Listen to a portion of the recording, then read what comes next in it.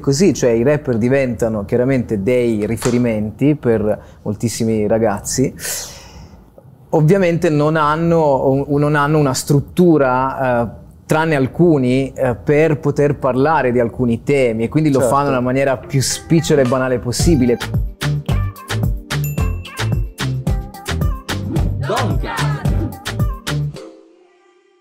Benvenuti a tutti, questo è Doncast, il podcast più santo di tutti. Ciao Riccardo. Ciao Don. Non hai il tuo solito cappellino? No, oggi no, l'ho dimenticato da te.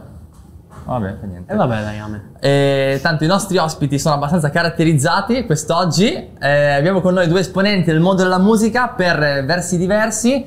E facciamoli entrare. Un applauso per VIPRA e Michele WAD Caporosso. Ciao ragazzi. Ciao Giovanni. Ciao ragazzi. Ciao. Voi due vi conoscevate già? No, in realtà c'è di vista forse. Sì. Yes. Allora, perfetto. Prima allora di iniziare questa chiacchierata con noi, abbiamo preparato un piccolo video di presentazione che servirà forse più l'uno all'altro che non ai nostri spettatori, e ce lo guardiamo. Wow. Gli ospiti di oggi apparentemente non hanno nulla in comune, tralasciando le numerose rapine fatte assieme, eppure saranno qui per parlare della stessa cosa, la capoeira. Leggendo da Wikipedia, un'arte marziale brasiliana caratterizzata da elementi espressivi come la musica. Ok, no, scusate, ho sbagliato ospiti. Gli ospiti di oggi apparentemente non hanno nulla in comune, eppure entrambi per noi sono dei guru del panorama musicale odierno. Ma è la parola scrittura a legarli alla parola musica, e si sa che chi scrive ha una marcia in più sul mondo, uno scrittore, giornalista, conduttore radiofonico e DJ italiano. Uno scrittore, autore, cantautore e rapper italiano. C'è qualcosa che non sanno fare questi due? Forse la capoeira. Con noi in studio Michele WAD Caporosso e Giovanni VIPRA.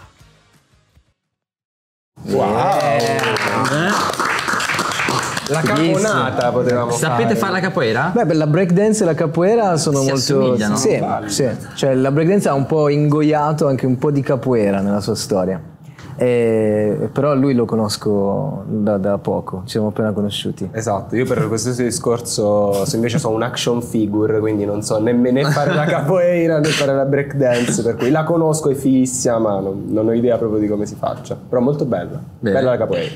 Yes. Bella per la capoeira. Sì. Che bello. Due esponenti della musica per versi diversi, diciamo così. Bella sto claim, fatto tu versi diversi, un po'. In realtà mi sono impappinato, però No, funziona. però è figo, sta ci dentro sta. la No, canzone. che ti chiedevo, dicevo, sto claim. Vabbè, ok, Ma basta. poi è tipico da youtuber, cioè lo youtuber deve sbagliare, no? Cioè su YouTube o anche su Twitch funziona l'errore, no? Molti vanno proprio a cercare l'errore, quindi è un bellissimo errore. Sì, è un botto più umano. Hai capito? Ma in realtà l'ho fatto apposta. Ah, vedi. Ok, adesso Come sto la fai? La fai fingendo di. giusta. Incredibile. Yes. Allora, tu sei un. Chi siete? Presentatevi. Ah, ok. Nel vostro lavoro. Come vuoi, cominci tu? Sì, va bene. Vai. Comincio io su di te, tu presenti me. Va Bello, bene, così sarebbe sì. bello, Ok, difficile. ma difficilissimo, Difficile. Io faccio principalmente la radio, poi tra mille altre cose racconto un po' la musica. La mission principale è raccontare la cultura di adesso, ok? A più persone possibili, con tutti i mezzi necessari, quindi la radio principalmente, e poi anche a volte YouTube, ovviamente i vari social, quindi raccontare la cultura di adesso. Questa è la mia vocazione. Quella. Ok, io non ce l'ho un intro così figa. Io tipo scrivo. No, sto scherzando. No, io principalmente faccio l'autore, quindi effettivamente scrivo quindi una quantità di cose diverse tra di loro, nel senso che il mio compito principale è fare l'autore musicale, il mio lavoro principale è fare l'autore musicale, quindi scrivo per me stesso oppure con altre persone per i loro progetti, quindi anche un po' un lavoro di direzione artistica, perché poi per un artista, un cantante, quello che dice è anche quello che è, insomma fa parte tantissimo della sua immagine, quindi di come il pubblico lo può interpretare, e a volte quindi collaboro per poter elaborare questa interpretazione. Mamma mia, quanto è seria sta cosa. Invece no, io mi metto in studio con dei fischielli, stiamo bene, sappiamo e poi adesso ho cominciato anche a dedicarmi un po' alla sceneggiatura, che è una cosa molto, mi sta piacendo moltissimo. Sceneggiatura? Sì, ma sceneggiatura lo sai che mi hanno fatto firmare un non disclosure agreement. No, okay, però niente. ti posso dire che c'entra una mia grandissima passione di quando ero piccolo, e sono i fumetti. È una grande casa editrice di fumetti. Quale sarà questa? Però è una grande casa editrice. Vabbè, però ad esempio mi sono subito venuti in mente i film Ok, Non è no, un non film? no, Ah, ok. è una roba proprio inerente al mondo del ok, fumetto. ok. Beh, ai film magari ci arriviamo. Chissà. E poi, oltre a fare insomma questo lavoro, quindi di scrittura per varia roba, scrivo anche per me stesso. Cioè, a un certo punto mi ero anche un po' stancato della gente che diceva: ma quanto sei bravo a scrivere le canzoni degli altri? Esatto. Che poi magari, non lo so, ci fanno il disco di platino. Allora ho detto: perché non lo posso fare pure io il disco di platino? Quindi mi sono messo un po' più seriamente, mi sono concentrato un po' più seriamente sulla mia musica, e quindi faccio il momento pubblicitario. Quindi il mio disco è in uscita il 28 maggio. No. E quindi sto facendo un disco che uscirà. Fate swipe up. Esatto, fate swipe up anche sul video. Da qualche parte fate swipe up. E quindi ho appunto un disco poi in uscita tra poco, che ho lavorato nel corso di quest'anno, nel corso dell'anno scorso. Fine. Mamma mia, che intro lunga, scusa, ho già iniziato malissimo. L'intro è già la puntata comunque. Sì, va bene. Possiamo finire poi. Potevo andare. Ciao. Grazie a tutti.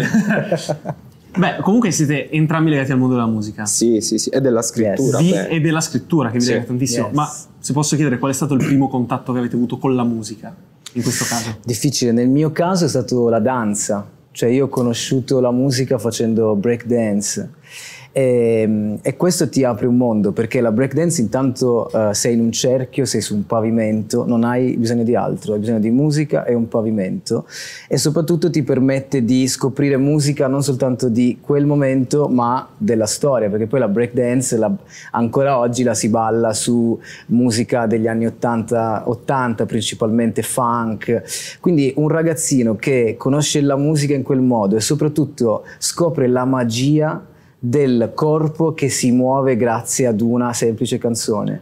Così ho scoperto la musica e poi ho iniziato a esplorarla talmente tanto che ho voluto poi raccontarla, perché poi la musica non è altro che la più nitida foto dell'epoca in cui vivi, e quindi è questo che, insomma, il mio primo approccio con la musica è stato la danza, la break dance.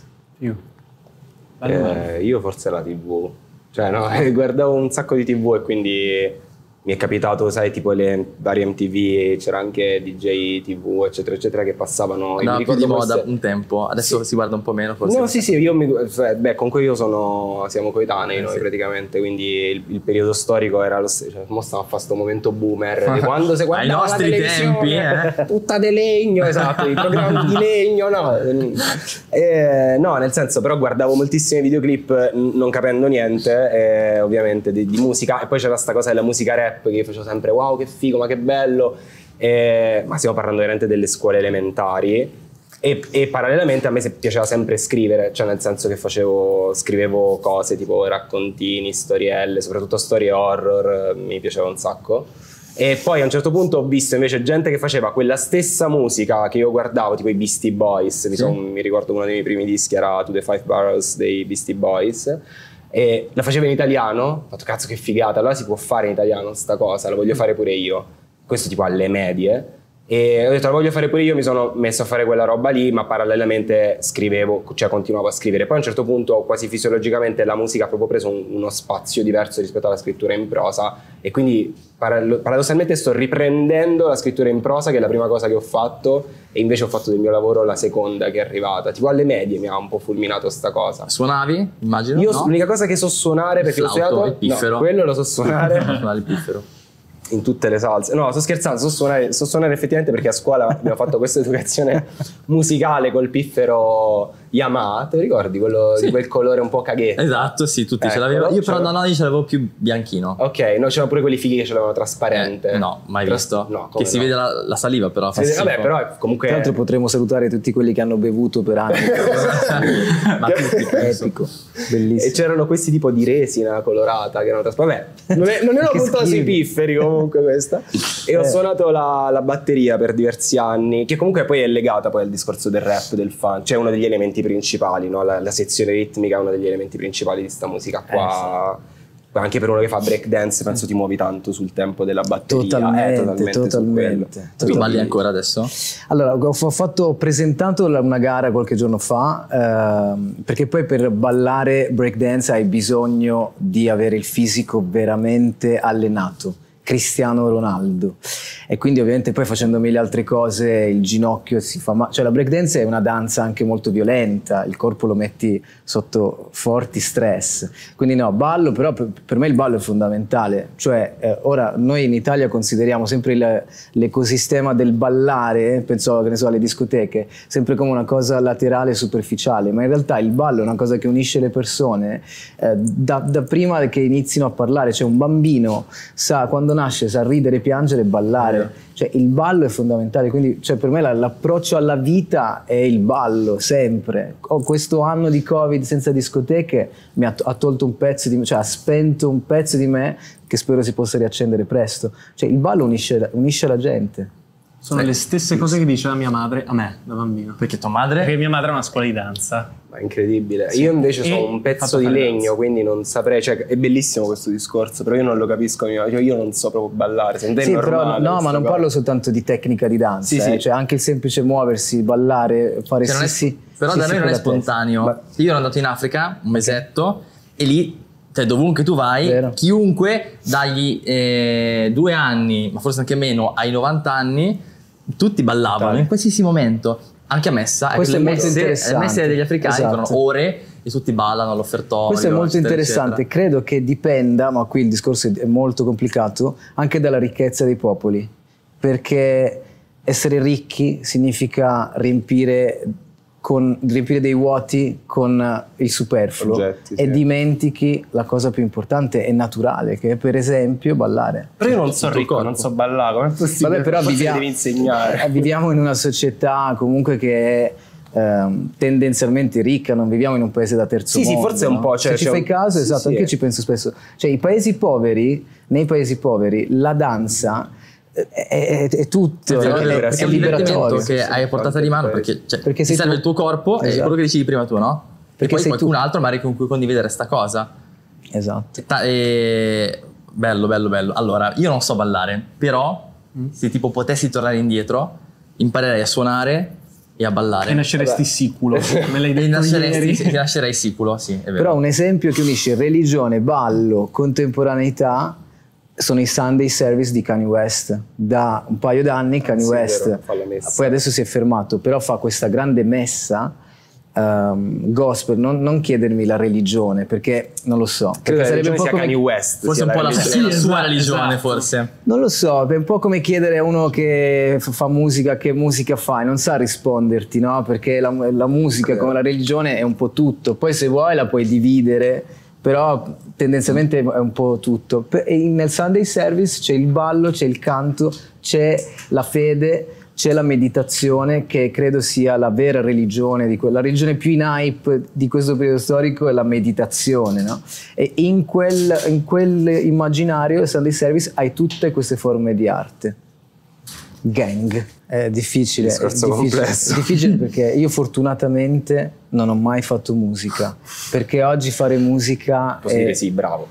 è terribile perché non sai più dove c'è l'arte, dove c'è il business, non sai più dove c'è l'egocentrismo della persona, dove c'è l'egocentrismo dell'artista.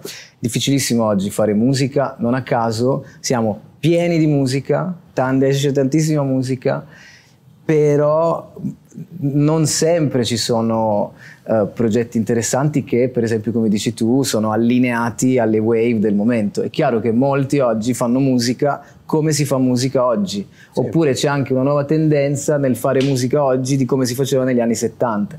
Cioè è un periodo talmente confuso dal punto di vista creativo, è anche bello e affascinante, ma mi ricorda che ho fatto bene a non fare mai musica nella vita. Tu parti dal presupposto che comunque stiamo diventando tutti più poveri.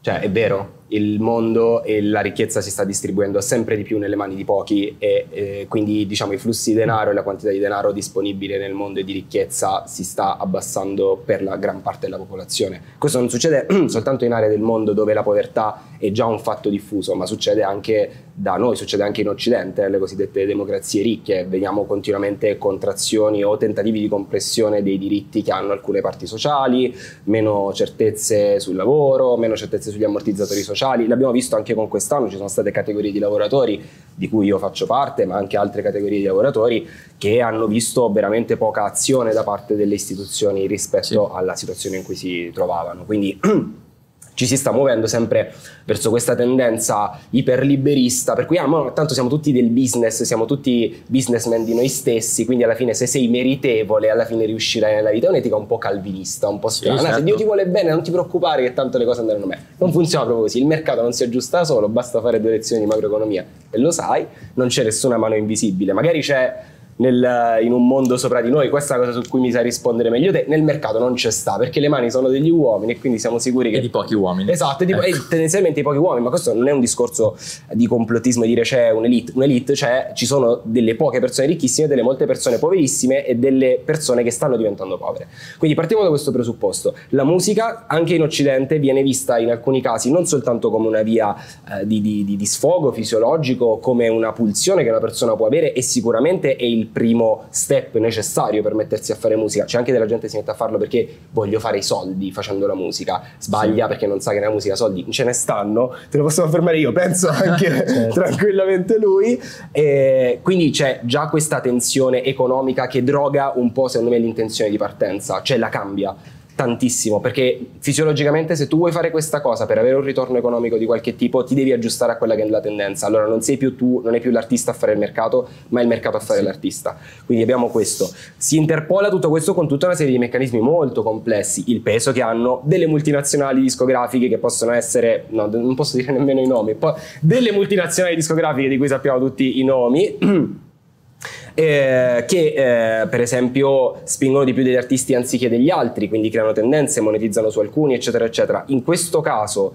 la tua volontà che tu mi dici per arrivare all'inizio della domanda, perché purtroppo domande complesse richiedono risposte sempre complesse, così, non mi va a me di dire no, conta di più l'intenzione che hai, se sei bravo e ci credi là, non è vero, cioè mi sembra, cioè tu sei un prete, mi sembra una cosa bella che siamo onesti. Giusto? Sì, l'onestà è tipo nella tua scala di valori. Certo. Comunque col prete abbiamo tutti questo senso di inibizione, cioè col prete devi essere onesto. Se ci fosse stato uno youtuber, così ce la raccontavamo proprio senza problemi, capito? È bello, cioè tu che sei comunque sta figura trasversale fra i due mondi, l'eroe dei due mondi, però capito, YouTube no, sto scherzando, sto prendendo in giro, c'ho questo senso dell'umorismo, mi devi scusare, ma certe volte sono inopportuno. Quindi sì, comunque esce il suo disco a maggio. Esatto. Da qualche parte. No, c'è sicuramente questa necessità artistica, e quindi ti dico sì, se uno ha necessità di avere un'impronta che è anche diversa da quella che c'ha il mercato, bella lì, ben venga. Okay. Però non puoi ignorare, in un momento in cui la musica è una carriera e in un momento in cui le carriere ti salvano il culo dalla, ti ripeto, contrazione del denaro, non puoi ignorare il fatto che tu devi fare, tra virgolette, le mosse giuste. Quindi ci sarà, e poi comunque l'arte non è necessariamente sincerità, c'è una parte performativa che è insincera per sua indole. L'artista sul palco non è mai veramente se stesso, sta facendo una performance, e quello è il dualismo. Dicono però i rapper dicono questa roba sulle donne, e giustamente il rapper si difende dicendo questo fa parte della mia performance, e giustamente uno poi dice però tu dici che la tua è musica verità, allora la tua performance è verità.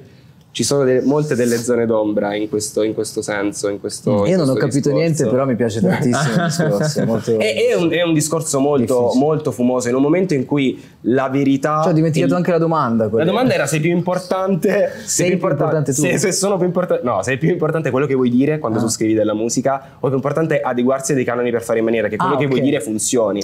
Però...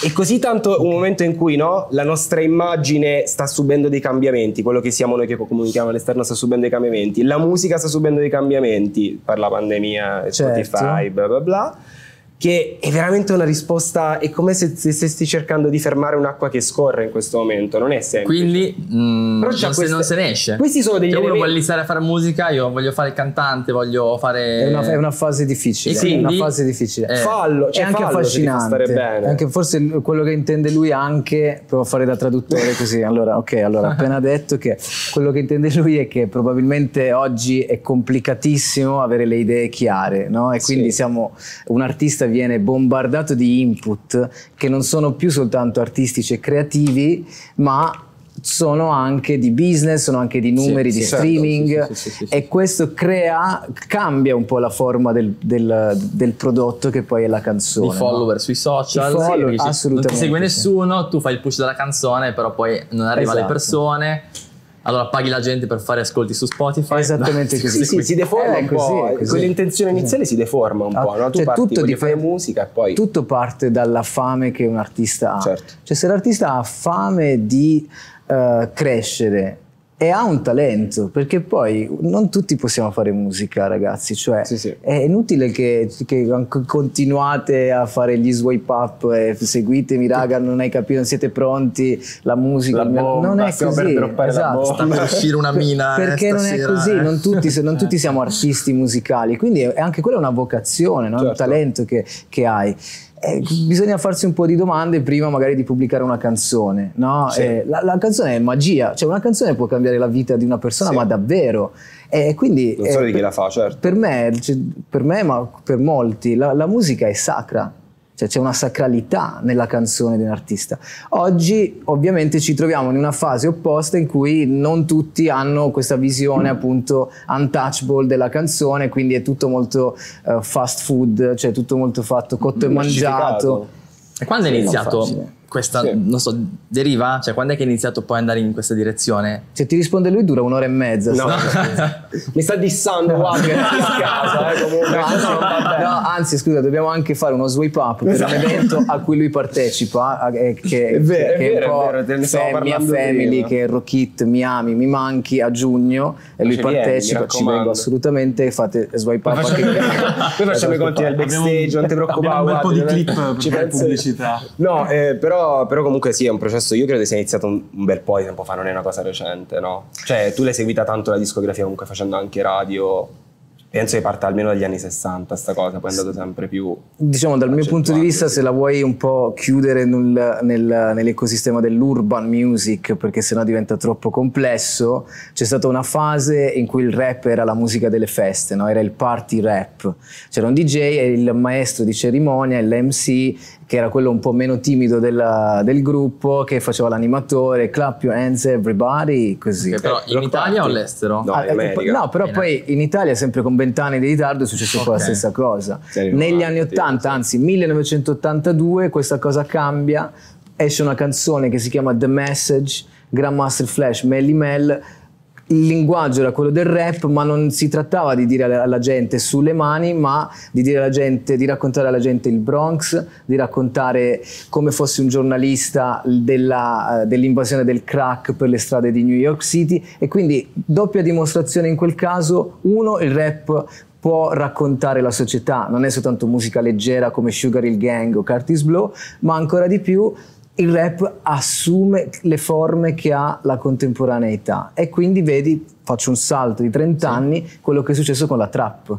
Cioè la trap non è altro che una nuova versione di rap contestualizzato in una società in cui un ragazzino vuole arrivare da 0 a 100 nel minor tempo possibile, diventare subito ricco, farsi tatuaggi in faccia perché è for life, e soprattutto non sa fare rap, perché la trap nasce per definizione, è il rap fatto da chi non sa fare rap. Poi c'è gente che è diventata brava a fare trap. Cioè la trap, dal mio punto di vista, trap e rap è un po' come radio e podcast. Cioè il podcast è la radio per chi non sa fare la radio.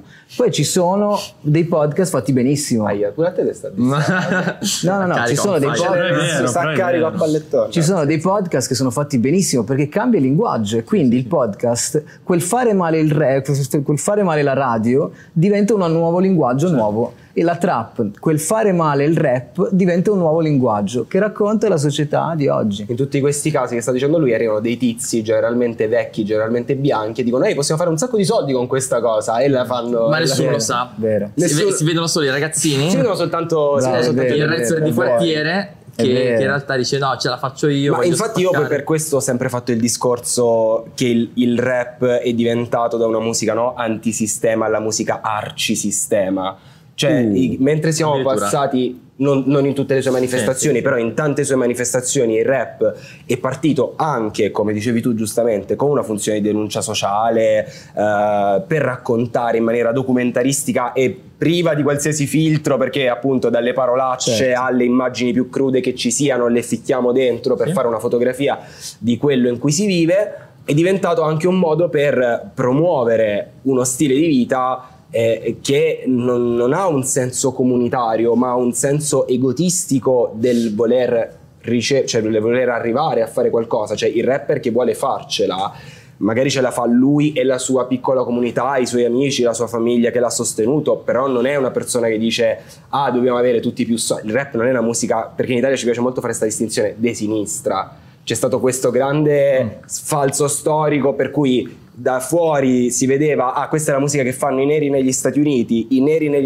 la destra, i neri, la destra in Italia c'ha un po' di problemi, spesso ci sono un po' di conflitti, quindi per forza questi neri che stanno facendo questa musica negli Stati Uniti devono essere di sinistra, quindi noi facciamo è una musica di sinistra, in realtà è una musica iperliberista. Per se stesso? Sì, è una musica iperliberista in cui ognuno deve riuscire a brillare per i fatti suoi. Poi c'è un senso di comunità, io questo non lo sto mettendo in dubbio assolutamente, però ultimamente si è un po' accentuato, no? Tu stesso me lo dici, c'è quella centralità della persona a discapito del fatto, molto spesso il rapper che vuole portare il messaggio sociale dicono anche che palle, cioè nel senso è vero, però su questo ho un pensiero un po' diverso, nel senso che non dal tuo, dal cliché del giudicare il rap di oggi. Poi non so se dovevamo parlare di rap in questo io parlo poi di un aspetto il fatto che si tende a dire che il rap di oggi non racconta più niente, non dice più niente.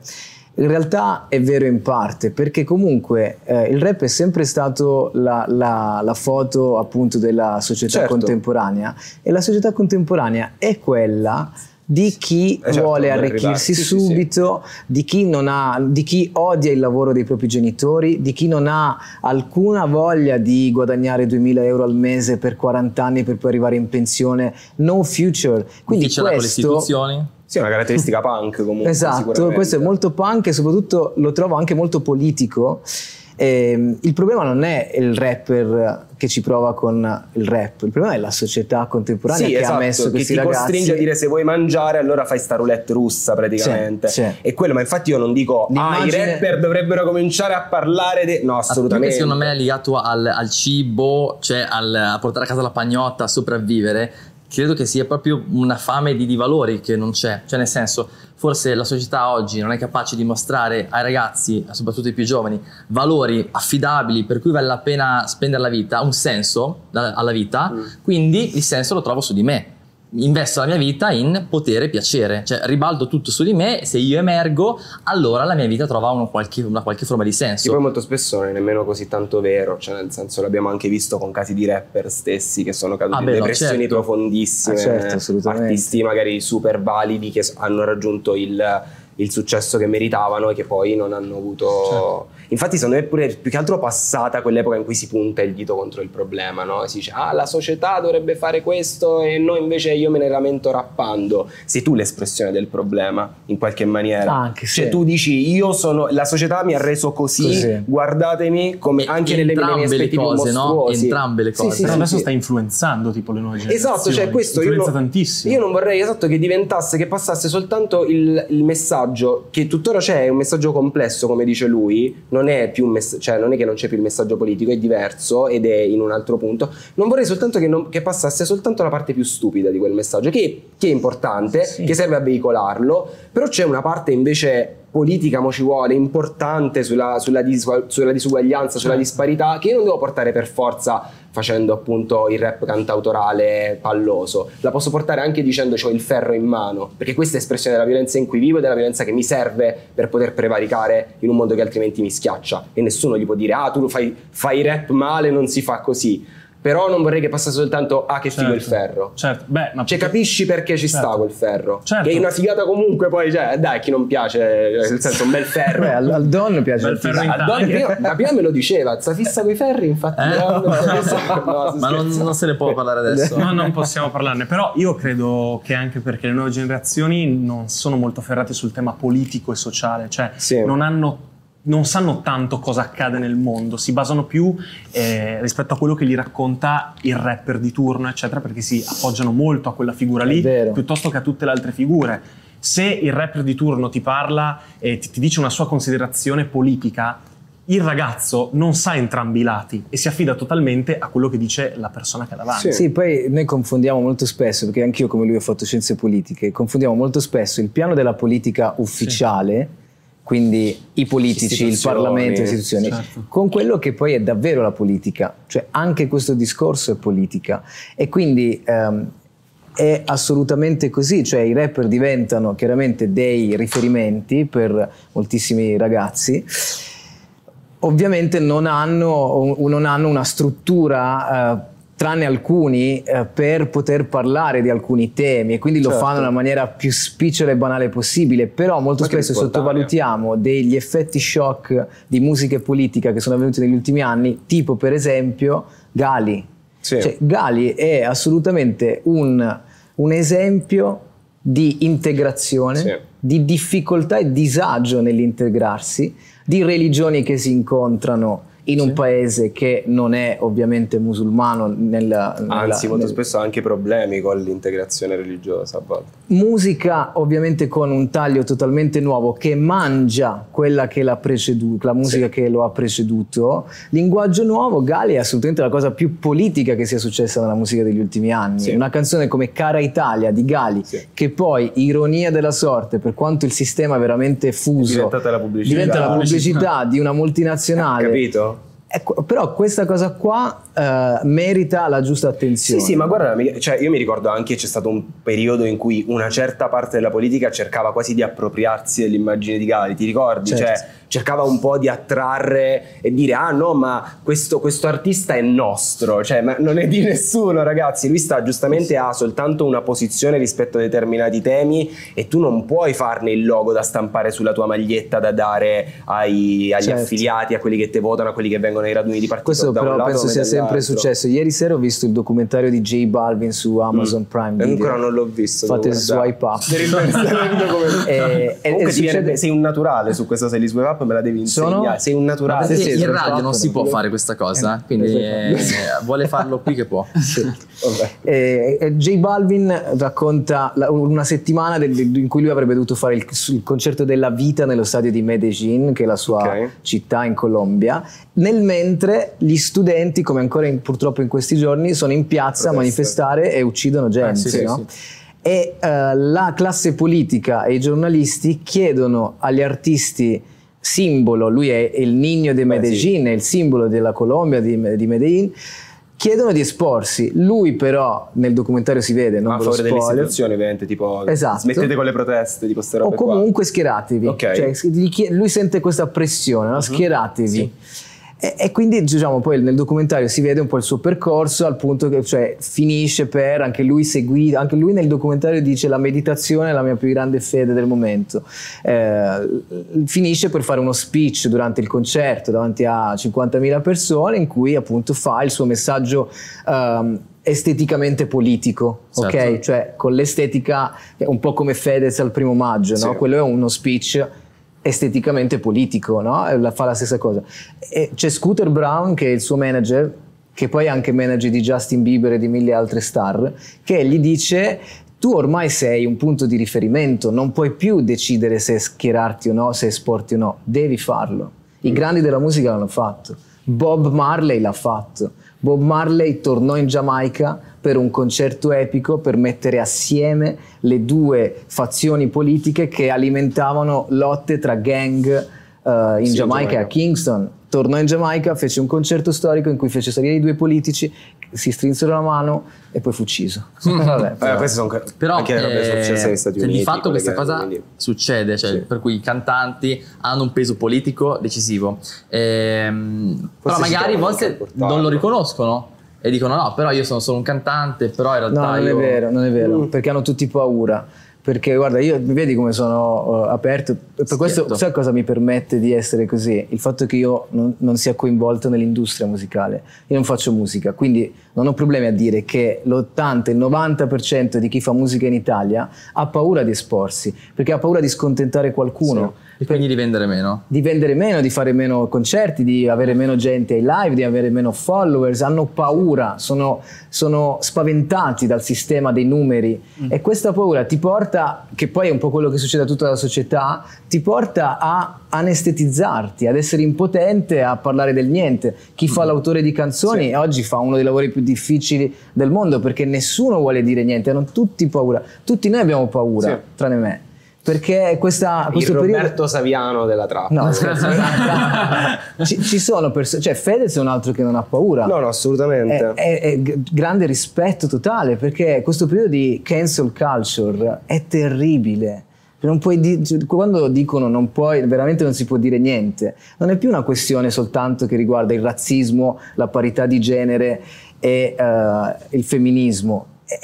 Questo diamo per scontato alcuni temi, cioè è chiaro che siamo tutti uguali, ma ancora che ci stiamo chiedendo se siamo tutti uguali, è chiaro che è così e va benissimo. Però non è così nella pratica, quindi esatto, quindi va benissimo che ognuno faccia le sue battaglie in quel senso, ma la cancel culture è ancora più in alto su questo discorso, perché non ti permette di dire qualsiasi cosa. Ti faccio un esempio, se ora io non lo dico perché so cosa succede in questi casi, se tu dicessi i BTS fanno schifo, ok, e qualcuno mettesse questo estratto su Twitter, finisci nei trending topics come ovviamente parolacce nei tuoi confronti. Non puoi dire niente contro nessuno. Poi, se volete vi faccio un esempio ultimo che è terribile, che mi è capitato.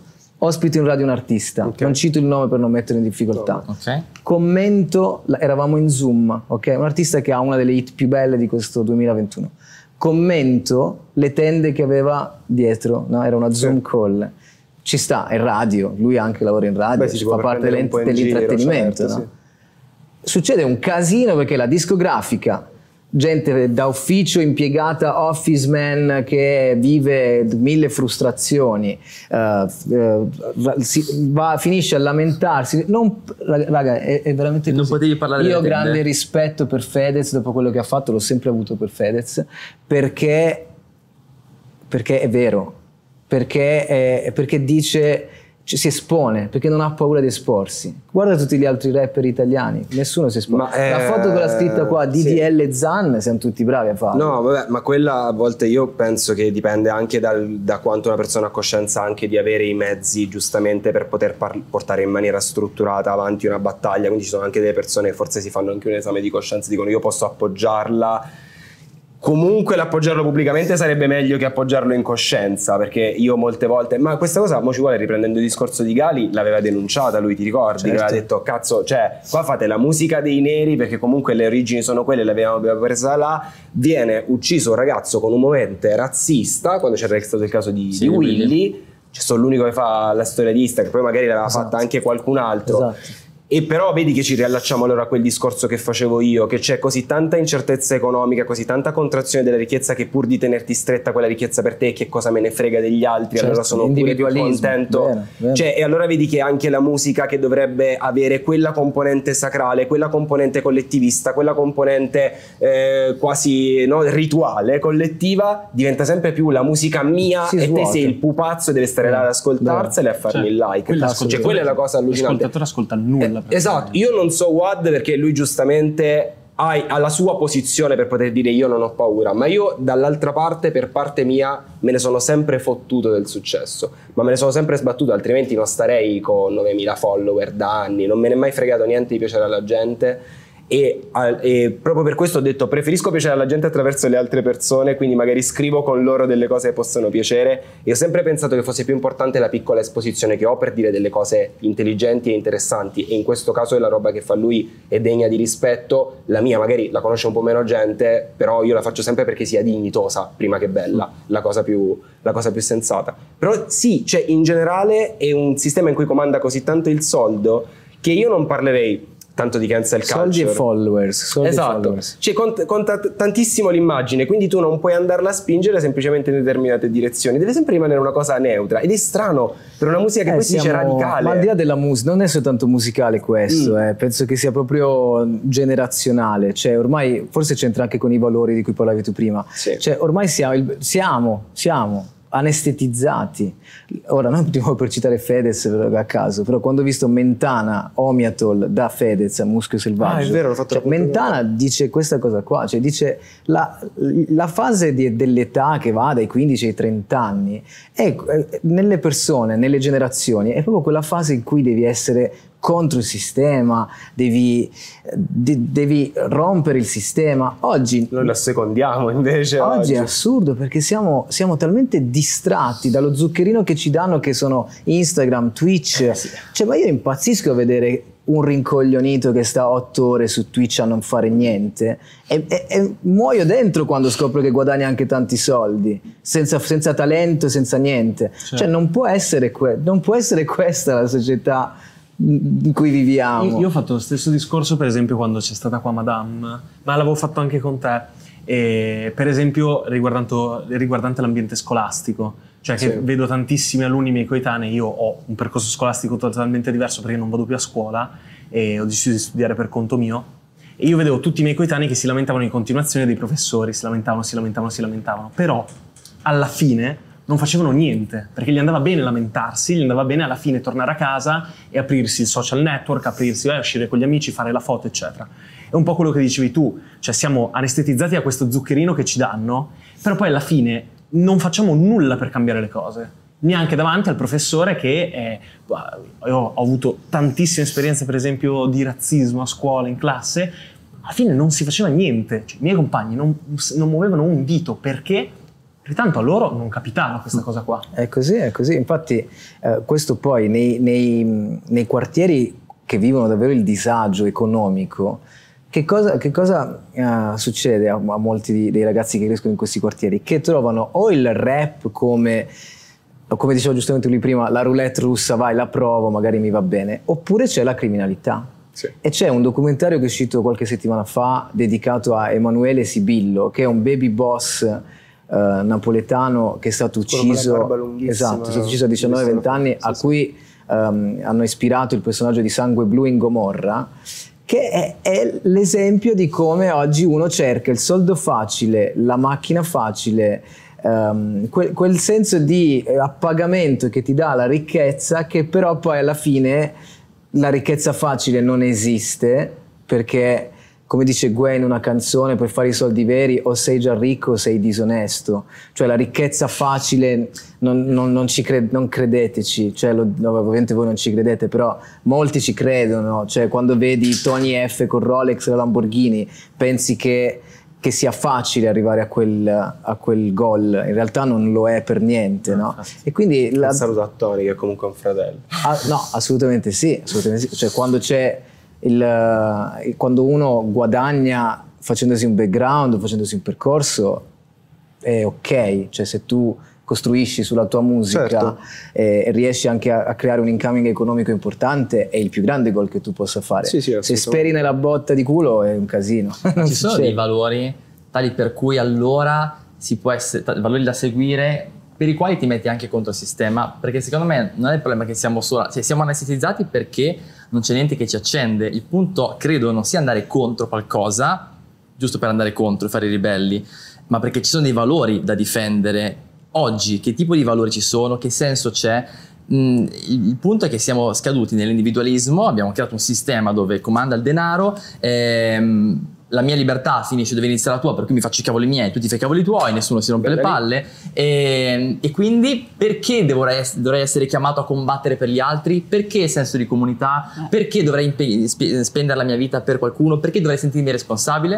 Non mi sento responsabile, non parlo di niente, non prendo battaglie, non mi faccio carico di battaglie se non quelle che mi danno un po' un ritorno economico d'immagine.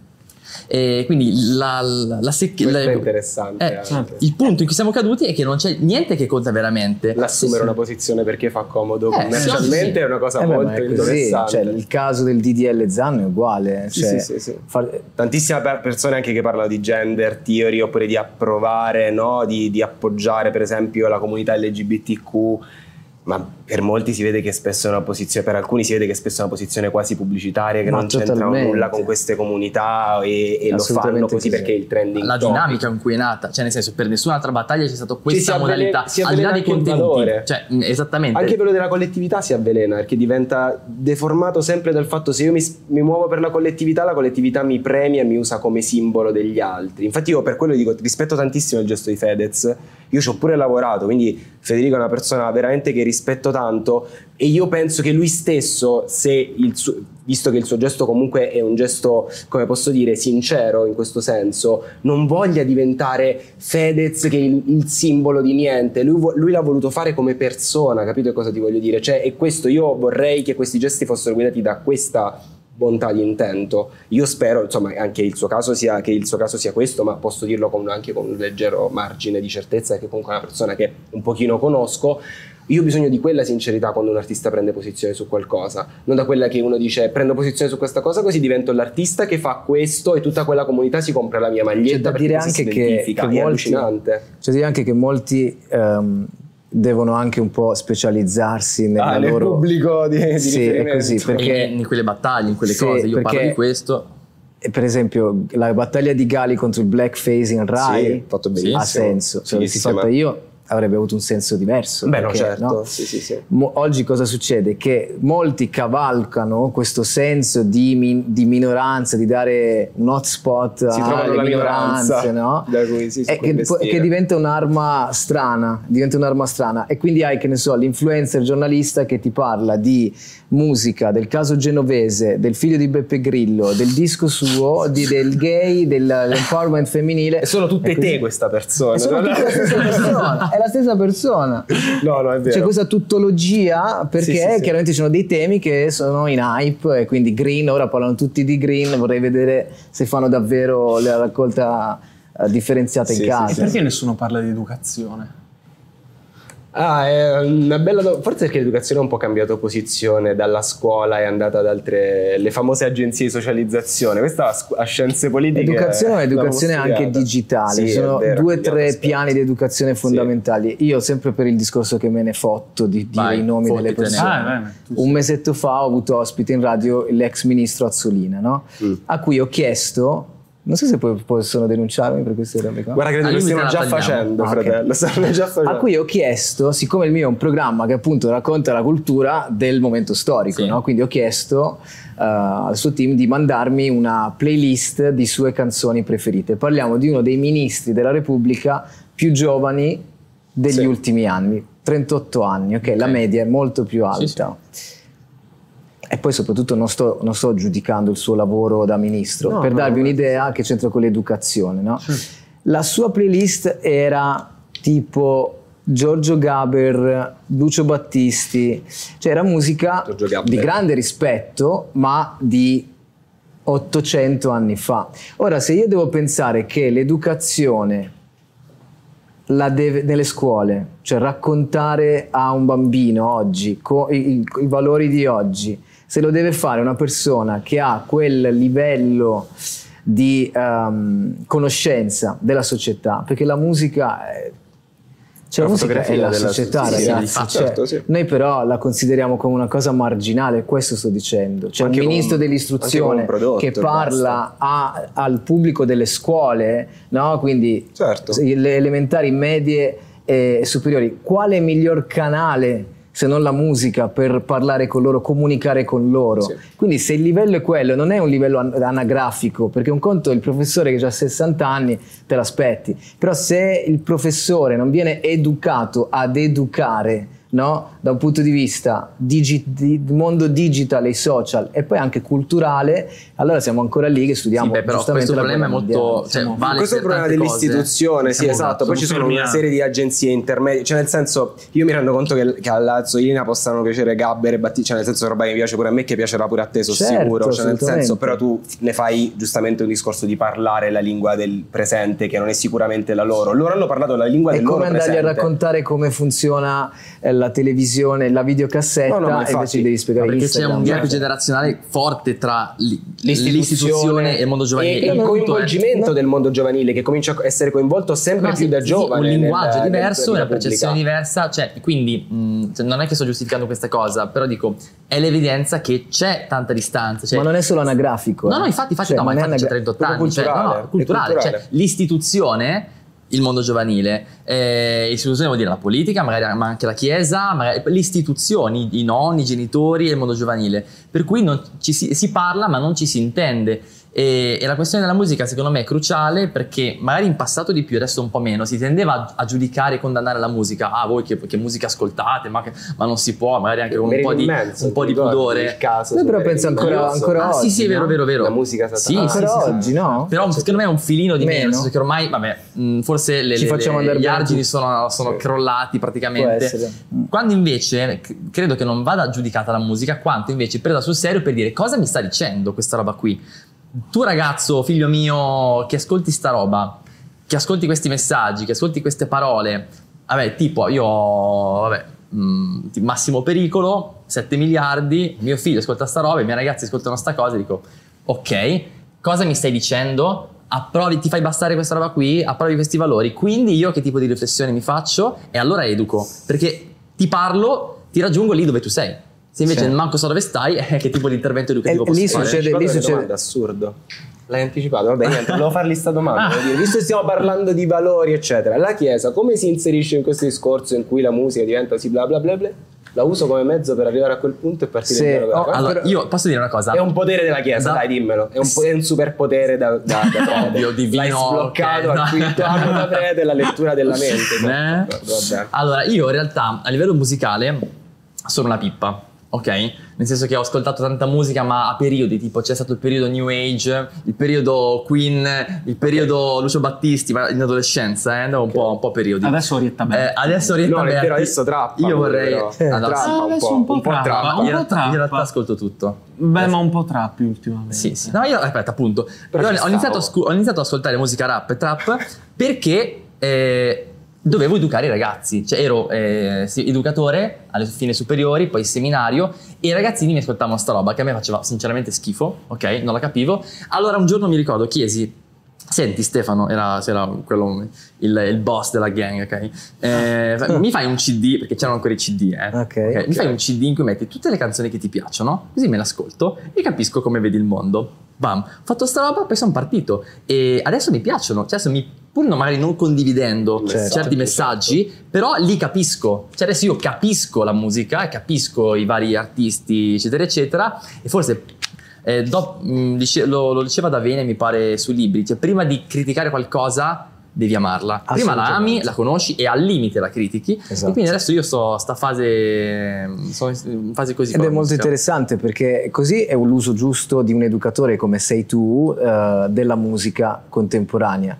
Il rischio è che a volte l'artista viene individuato come l'educatore, non è l'artista che deve educare, sono le figure nella vita, i genitori prima di tutti, poi chi insegna a scuola, poi le chiese, insomma, tutti il senso di comunità, chi rappresenta quelle comunità, non è l'artista. Cioè Massimo Pericolo è un film, no? È un po' come vedere Scarface da questo punto di vista. La sua vita è quel film, è la sua vita. Esatto. Per cui non è lui l'educatore, molto spesso si punta il dito contro l'artista, ma l'artista non ha mai nessuno ha detto che l'artista deve educare. Ma ti ricordi pure con Eminem la facevano sta faccenda, lui ci ha fatto un botto di canzoni su sta cosa, quando dice don't blame me when Lil Eric jump off the terrace, no? Non te la prendere con me se il piccolo Eric si butta giù dal balcone come ho fatto in The Way I Am, you should have been watching, apparently you ain't parents, cioè avresti dovuto guardare, evidentemente non sei tu un genitore, non sono io un educatore, perché non sta scritto da nessuna parte, lo debba essere. Hanno cominciato a rompere le palle con sta roba che io credo già dal punk comunque, poi è diventata un po' scemata. Ma il problema sono i social, perché allora adesso vale lo sai che il bellissimo titolo di un libro, il problema sono i social, è una delle frasi che sento di più spesso. Vero, il problema è vero, è così. E tu sulla copertina così. Esatto. Io che li uso. È il tuo libro? Questo No, no, swipe no. up per il libro. Tu sulla copertina così e col telefono in mano che stai facendo un TikTok, ovviamente, certo. Tac. E il problema sono i Poi social. facciamo anche una canzone. Te la mettiamo lì su Spotify a Tac. mezzanotte. Allora, dicevo che Non siete pronti. il problema è che adesso ci si diverte a scaricare la responsabilità sugli altri. Ah, è colpa di professori, è colpa di cantanti, è colpa di Fedez a primo maggio, è colpa di Amadeus, è colpa degli altri. Sì, sì. E chi deve educare invece non lo sa fare e dice che la colpa è degli altri. I social semplicemente amplificano la portata del messaggio educativo o diseducativo o del messaggio artistico degli altri. Cioè ce l'hai sempre in casa. Cioè prima per ascoltare una canzone devi prendere il vinile, metterlo lì oppure andare al bar, sentire. Adesso invece c'è l'adolescente che ha le cuffiette H24 con quella roba lì e tu genitore sei incapace di gestire una pervasività così grande di quel messaggio.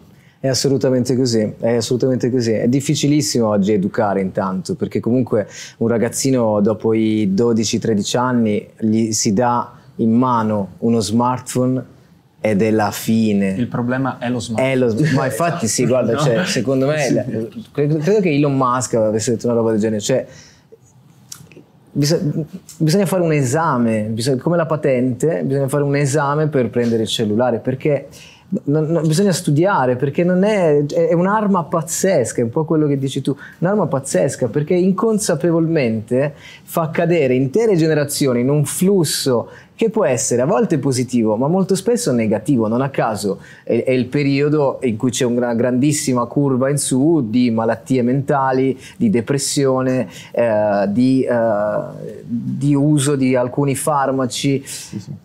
Per questo motivo qua. Forse la patente prima per fare i figli e poi una patente per lo smartphone. Cioè, prima la patente per fare i figli, poi decidiamo se in più gli puoi dare il telefono. Questo non so. Però effettivamente è vero. Cioè io non sono, vabbè, tu nemmeno, io nemmeno, ma credo nemmeno tu, Ricky. Cioè non sei stato sottoposto così tanto a quella quantità di informazioni a cui sei sottoposto tramite un dispositivo, cioè nemmeno con il computer comunque era così tanto pervasivo, io credo, in qualche maniera. No, cioè, infatti. poi uno può fare la boomerata di veramente il problema sono gli smartphone, non è che sono la boomerata mi fa sempre ridere. La boomerata, raga, la boomerata è sempre un momento di condivisione e di goliardia, come la musica. Ce la prendiamo coi boomer, Esatto. di boomer. No, ma nel senso, uno può fare la boomerata di il problema sono gli smartphone, però deve anche essere onesto a dire c'è stato un cambiamento radicale con la comunicazione pervasiva, cioè questo non ce lo possiamo nascondere in nessuna maniera. Quindi io poi, nel senso, invece ti volevo fare la domanda a te, perché tu, a differenza mia e probabilmente anche a differenza sua, che comunque facciamo questo lavoro qua, sei una persona che ha delle certezze nella vita, no? Cioè tu comunque da uomo di fede c'hai delle certezze, un minimo, cioè la tua certezza è un po' più salda della mia, che invece vivo nei dubbi. L'Apple Watch, l'Apple Watch, guarda come me lo stai flexando. Io non c'ho i soldi con l'Apple Watch e tu me lo stai tenendo così da tutta la puntata. Io dai, per carità. È quella la tua Ma faccio come San Francesco, adesso mi spoglio. Non troppo però. Ecco, poi prendiamo pure la questione: Gesù possedeva i suoi vestiti oppure no? No, vabbè, no, dai, non iniziamo perché sennò non finimo più. Poi quella domanda su Gesù te la faccio anche se vuoi dopo a telecamere spente, perché è veramente una cosa breve. Sicuramente la religione vive un periodo molto complicato. Esatto, cioè come si rapporta il tuo fatto di avere... Oh, ma sta anticipando le domande, che questa sera non va bene. No, vabbè, è uno spalleggiarsi. Per esempio, io e il Don abbiamo una case history che non so se possiamo raccontare insieme. Ha voglia? Che poi è il motivo per cui siamo conosciuti l'anno scorso. Sì, del motivo per cui quel video che ho fatto poi... il successo, diciamo così, è partito dal video in cui ti citavo. Ma io ho soldi zero, non c'è un budget. Sei qui, ma sei qui. Okay. Lui è ti paghiamo in visibilità, no? Esatto. È questo. No, perché nasceva tutto dall'utilizzo della bestemmia sui social e molto spesso nelle canzoni. 7 miliardi di massimo pericolo è un esempio. Okay. Che io giustifico, cioè lo metto nell'uso artistico della bestemmia, eccezionalmente giustificabile. Però poi ce ne sono tanti altri di esempi negativi e soprattutto l'uso della bestemmia nei social, che poi a catena diventa un po' una moda. E quindi a me capitava e capita, adesso meno, perché come diceva Don, ho la sensazione, mi dicono anche che da quando abbiamo fatto tutto quel caos, e quello è politica, forse anche un po' religione, quindi mi aspetto l'aureola. Ce l'hai dietro? Okay, perfetto. Cioè un po' è diminuita questa cosa, però in realtà è nell'aria, cioè se il rapper, che è un riferimento, come abbiamo già detto, è molto seguito, bestemmia ogni 2 o 3 stories, come anche oggi il Twitcher, cioè se tu apri Twitch, magari vi capita, cioè bestemmiano in continuazione, ma ne fanno un uso anche neanche sentito della bestemmia, cioè è un intercalare, ragazzi. E l'esempio che facevamo all'epoca con il Don e con Da Supreme, che intervenne ad appoggiare noi contro Emischilla che fece la sua sì, la roba delle bestemmie. Ma di quello, sì, era quella storia che c'era stato il rimpallo fra loro due ok, mi ricordo. Esatto. E lì, anni fa, un anno fa. Secondo me l'anno scorso era piena pandemia, marzo, forse febbraio-marzo. Sì, però vedi che quel discorso che tu mi facevi prima del non si può dire più niente, no? In qualche maniera, perché c'è una parte di cancel culture, io la prendo da un punto di vista diverso, cioè allora in questo caso uno ti potrebbe rigirare contro la tua tesi e dire però non si può dire più niente, le bestemmie per me fanno parte di un messaggio artistico, di un linguaggio artistico che fa anche parte del mio linguaggio prosaico quotidiano, che fa parte di questa performance eterna. C'è un perimetro che sono i valori di cui parlavamo prima. Allora, però un perimetro lo dobbiamo settare su dei valori comuni, ed è difficile perché non tutti abbiamo lo stesso sistema valoriale, altrimenti ci dovrebbe essere un sistema imperante per cui l'Italia diventa una teocrazia, tutti i valori sono quelli. No, non è così. Sai perché io non uso la N-word? No, perché io so perché c'è un sistema di consapevolezza che a loro non piace. No, non soltanto, perché sarebbe anche, come ti posso dire, sarebbe anche lesivo dell'identità di delle persone e della loro storia. Esatto. Quindi quello che sto dicendo la comunità nera chiede al mondo di non usare quella parola, e quindi io non sono nessuno per poter usare quella parola. Quel diritto. La comunità religiosa la vede come una mancanza di rispetto, e quindi da persone intelligenti quali dovremmo essere tutti quanti, io non posso usarla quella parola. Ok, però la comunità nera ha una storia di oppressione e di schiavizzazione e di sfruttamento e di relegazione in delle aree geografiche, eccetera, eccetera. E questo fa sì che noi abbiamo anche necessità di una maggiore comprensione e assimilazione della loro storia e del loro ruolo all'interno delle nostre società e del ruolo che la nostra società ha avuto una volta che ci si sono incontrate queste due parti del mondo, ed è successo tutto quello che è successo nel corso del tempo. La Chiesa, che non è un'etnia ma è una comunità, è una parte sociale, è un corpo sociale, non è stata all'interno di un sistema repressivo. Purtroppo ci sono delle persone che si fanno anche scudo di quella stessa fede per cercare di comprimere i diritti degli altri. Quindi secondo me il discorso invece è diverso. No, ma io non è un discorso contro la Chiesa. Stai arrabbiando. No, invece è sempre il discorso delle risposte complesse a problemi complessi. Io penso che il più che il perimetro che dice WAD, che comunque io in qualche maniera approvo perché sono una persona che cerca di esercitare anche un contegno verso se stesso, ci sia bisogno semplicemente di consapevolezza sulle cose. A quel punto il perimetro non serve, perché la regola serve a una persona che non ha la regola dentro di sé. Se ci fosse una maggiore consapevolezza, che è una cosa che passa attraverso l'educazione, che è una cosa che passa attraverso quella eusocialità, chiamiamola così, che tu puoi recuperare. Ma la regola serve fino a che tu non l'hai interiorizzata, perché questo è lo stesso discorso del carcere, che non è vero che rieduca. Dal carcere si esce peggio. Questo lo so benissimo. È lo stesso identico discorso. Ma il carcere l'ha detta sta cosa? L'ha detta Baby Gang. Sì, anche lui, sicuramente l'avrà detta. Però nel senso, bisogna analizzare caso per caso delle determinate dinamiche. Comunque questo è complicatissimo. È mega complicato. Però tocca a te. Volevo solamente dire il mio punto di vista su questa cosa, che è vero che alcune parole si riferiscono ad alcune comunità che effettivamente hanno subito certe magari compressioni di diritti o certe discriminazioni, però non è che possiamo fare i conti solamente sul passato. Cioè, se nel presente una bestemmia mi offende, vale l'offesa nel presente, anzi forse a maggior ragione. Cioè io sto andando contro e sto calpestando, sto mancando di rispetto a persone in carne ed ossa che adesso ci sono, ok? Uno.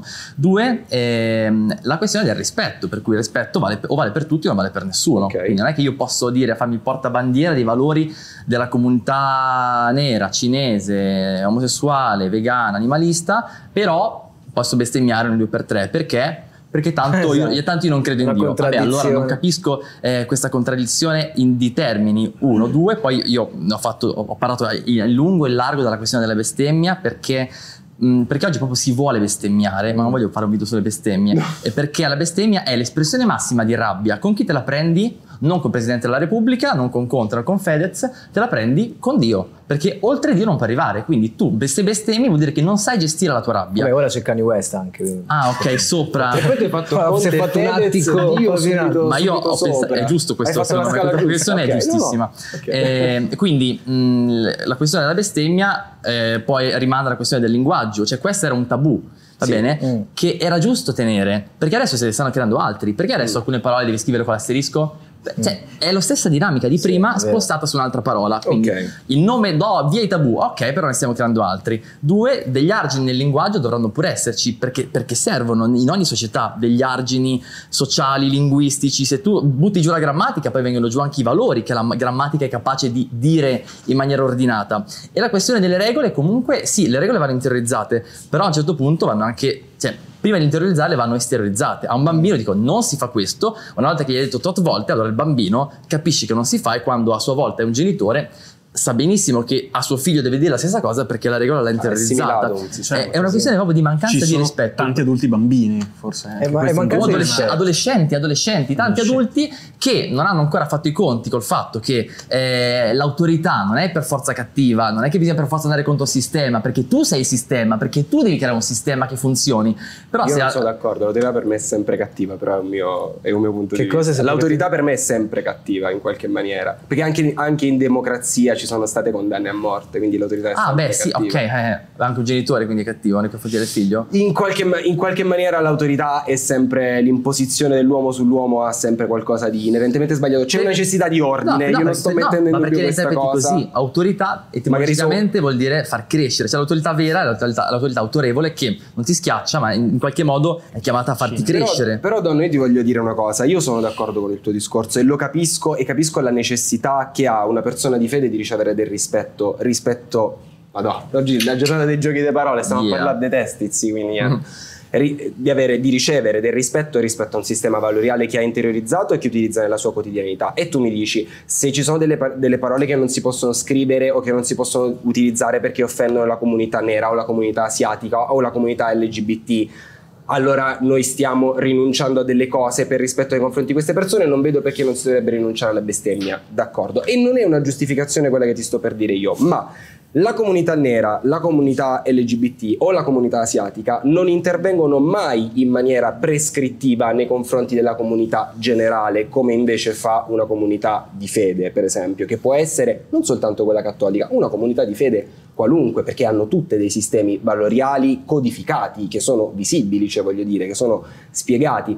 Quindi è normale, è più facile che una comunità di fede presti di più il fianco a queste cose, perché una comunità di fede impone o comunque propone un sistema di regole. La comunità nera non propone un sistema di regole, dice semplicemente noi vogliamo avere lo stesso identico trattamento che si riserva alla comunità bianca, e la comunità asiatica lo stesso, e la comunità LGBT è lo stesso. Sono delle proposte che non sono lesive, non sono prescrittive nei confronti degli altri, servono semplicemente ad avere un'area di libertà che agli altri è garantita. La Chiesa o le comunità religiose generalmente utilizzano le aree di libertà altrui per imporre un sistema valoriale, quindi è normale che si presti un pochino di più il fianco. Vabbè, il tuo discorso secondo me è troppo intelligente, perché chi bestemmia lo fa in maniera stupida. Cioè io ti assicuro che i miei DM, io apro i DM e sono pieno di bestemmie. Ah sì? Sì, ma davvero? Ragazzi, abbiamo sdoganato la bestemmia. Però la gente c'ha pure troppo tempo libero. No, ragazzi, però dobbiamo renderci conto che se un ragazzino apre Twitch e sente bestemmiare dalla mattina alla sera, quella gente lì è chiaro che poi va da Don Alberto, da chiunque, e gli bestemmia tranquillamente, senza pudore. Sì, vabbè, certo. E dico, ma in maniera proprio mimica. Ma il discorso è questo qui ormai. Poi, tra l'altro, la Chiesa Cattolica, cioè, va bene, cioè, Chiesa Cattolica universale, però poi di fatto chi si professa e pratica una certa fede è oggettivamente una minoranza. Quindi non rischia di essere una guerra tra poveri questa che stiamo facendo. Come dicevi giustamente tu, il linguaggio è fondamentale. Cioè, in tutto ciò, questa case history che avevamo fatto partire, cioè io non sono non sono un religioso, certo. Però era una mancanza di rispetto, e quindi tanto quanto è mancanza di rispetto la N-word, gli omosessuali usando alcune parole, in questo chi fa musica non può permettersi di avere questa mancanza di rispetto, perché diventa un esempio per milioni di altre persone. Ti faccio un piccolo esempio su di me. Cioè io da piccolo, siccome sono pugliese, minoranza, perché oggi tutto è minoranza, Io sono quello con Salento, Cilento. No, che Io Cilento? sono provincia di Bari. Provincia di Bari e provincia di Comunque Lecce. il Cilento non c'entra. Non c'entra, il Cilento mi sa che è in Campania. È in Campania. Ah, ok, sì. Okay. Niente. Questa la tagliamo. Però era bella. Però è vero, sti pugliesi ovunque, vedi? Sono cresciuto ascoltando reggae giamaicano, va bene, soprattutto. Il reggae giamaicano era, adesso lo è un po' meno, musica della Puglia. omofoba. Cioè, c'era moltissima omofobia, perché comunque parti dalla Giamaica, che è un posto ovviamente ultrapovero, ignorante, quindi era musica molto omofoba. Cioè nelle canzoni dicevano tipo cose brutte. Beh, non mi va di citare. no? Com'è? Già la parola battimano. Esatto, parole brutte non mi va di dire. E quindi io che ascoltavo quella musica un po' mi sentivo quasi obbligato, per un senso un po' di tribù, a pensarla così. Se non fosse stato che ovviamente uno poi cresce, scopre altre cose e capisce che quella va pensata come musica, punto e basta, e non è appunto l'educatore, il cantante, allora poi cambia. Però quanti riescono a fare questo switch? Molti vengono influenzati talmente tanto da un artista X italiano che bestemmia al punto da continuare a bestemmiare, mancare di rispetto a persone su persone. C'è anche un aspetto positivo di quello che stiamo dicendo, perché oggi esistono artisti come per esempio Madame o Shadia Rodriguez, che in maniera consapevole e inconsapevole stanno formando generazioni di persone molto sensibili su alcuni temi, tipo quello dell'inclusività, dell'empowerment femminile e della equity, cioè dell'uguaglianza di genere. Quindi questo discorso è ambivalente, cioè vale per chi vale in senso negativo, vale anche in senso positivo. Moltissime persone, ascoltatori che mi scrivono, sanno che oggi danno per scontato che siamo tutti uguali. È un po' una boomerata oggi dividere il mondo in gay, etero, è una boomerata, perché di questo sono contento. Cioè oggi la new generation ha, spero, messo tutti sullo stesso piano. Beh, ma siamo tutti uguali, infatti dovremmo essere tutti uguali, infatti in termini di diritti, ma questo ricordando le nostre personalità, le nostre individualità, cioè essere tutti uguali e quel principio di libertà, egalità e fraternità, cioè siamo tutti liberi, siamo tutti uguali, ma non siamo tutti la stessa persona. È bello conservare il principio che tra l'altro è stato tradito. Ragazzi, che abbiamo tradito noi. Le rivoluzioni funzionano così. Infatti. Purtroppo a volte funzionano anche così. Comunque la musica abbiamo capito che è un gran casino oggi. Mamma mia, la vita meglio non fate musica, a meno che non siate dei geni, e se siete dei geni fate musica perché ci fa bene, ci serve. Io avevo proposto anche qualche tempo fa nelle stories sciopero che non è, fate swipe up, sciopero che non è stato accolto, di creare dei periodi di sciopero di pubblicazione di canzoni, cioè una settimana al mese non pubblicate musica, che perché esce tante robe inutili che poi mi dispiace per gli stessi artisti, perché poi ovviamente affogano nella frustrazione di non aver ottenuto niente. Quindi respirate, non abbiate la fretta di voler pubblicare canzoni, perché tanto farà schifo nell'80% delle ipotesi, ok? Poi il 20% però ci fa volare. E quindi allora devono continuare. E quindi dovete fare il swipe up. Quindi, allora, ma il suo disco, ma il disco di VIPRA è diverso, non ve lo perdete. Allora apriamo un partito comunque. Io direi. No. Penso che ci sciogliamo il minuto dopo che abbiamo aperto la sede. Come un po' ogni partito. Vabbè, certo, però vabbè, seguiamo il flusso. Non abbiamo finito, adesso abbiamo una serie di domande a cui siete chiamati a rispondere o sì o no. Sì o no. Gesù diceva che il di più viene dal maligno, quindi non serve a giustificare. No, sì o no. Ok. Hai paura? Sì, molto. È il momento tuo, Riccardo. È il mio momento. Sì. Sono rimasto incantato dal vostro discorso. Ma si può pensare o subito sì no? No, no. Instant? Guarda, solitamente quando qualcuno argomenta poi lo mandiamo a casa subito. Picchiato proprio. Perché? La musica vi ha cambiato la vita? Sì. È importante dire la propria opinione sempre? No. Sì, no. Se no... Sì. Che sofferenza. Cioè dirla no. Però è Forza Inter?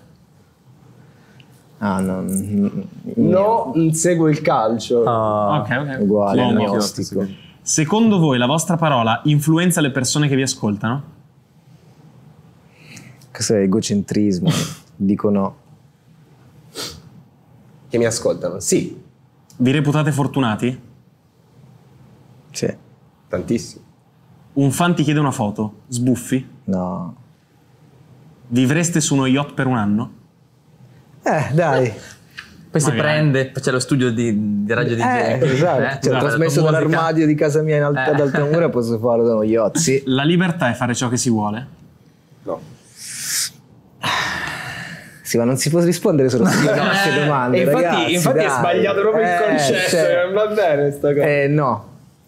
Siete capaci di suonare la chitarra? No. Dai, chiedimi se sono capace di suonare la batteria, però. Sei capace di suonare la batteria? Sì. Ok. No. La vita è eterna? No. In un certo senso sì. Ok. È ancora possibile scrivere canzoni durature come quelle iconiche dei Queen? Sì. Sì.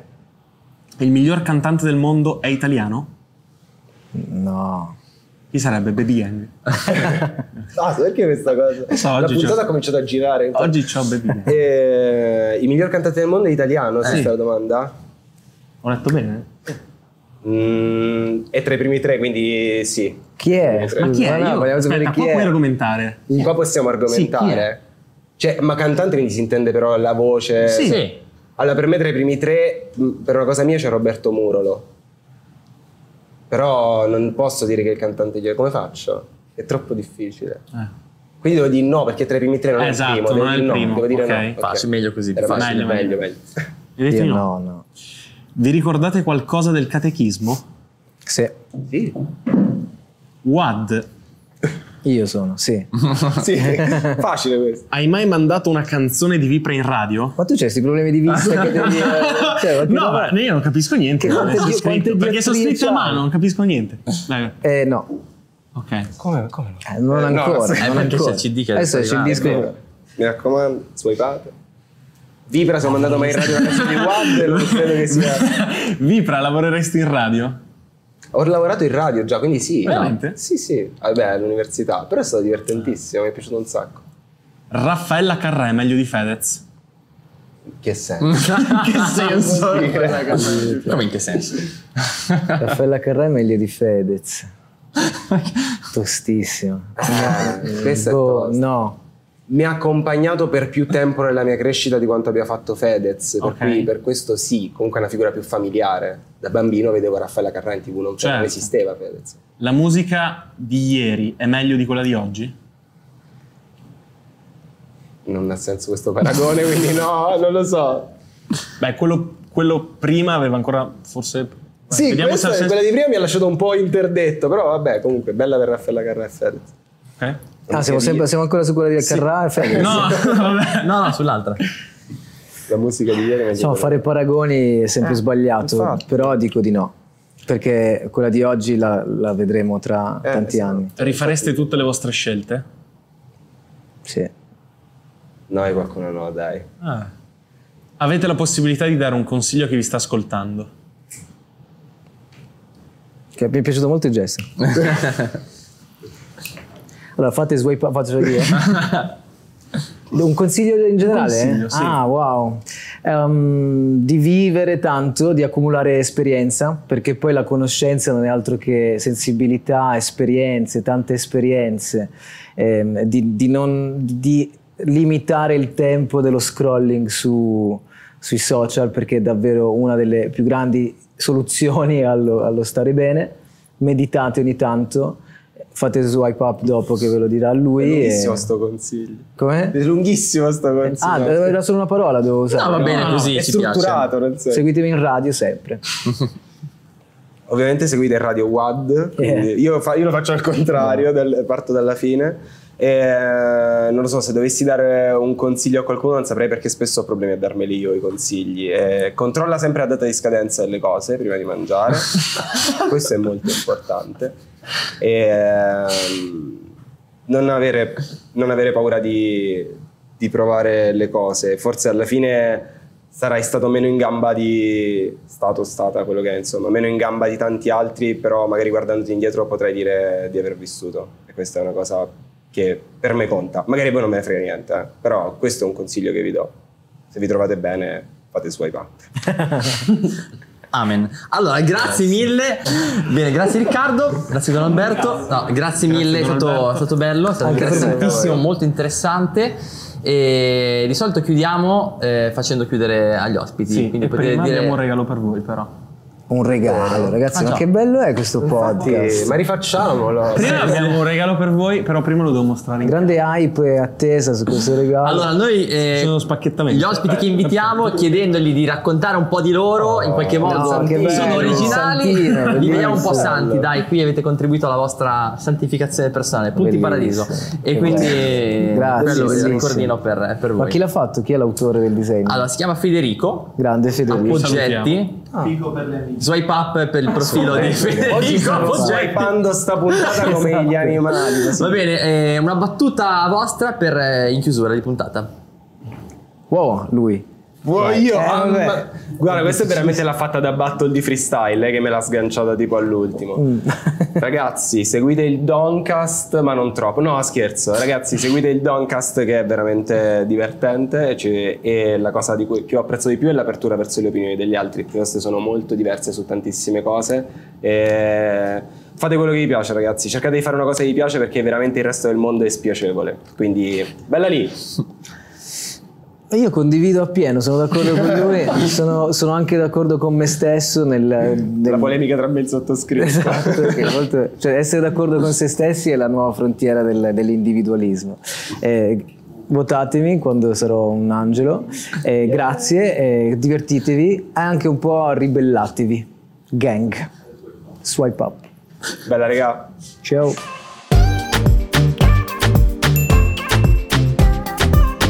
Donca!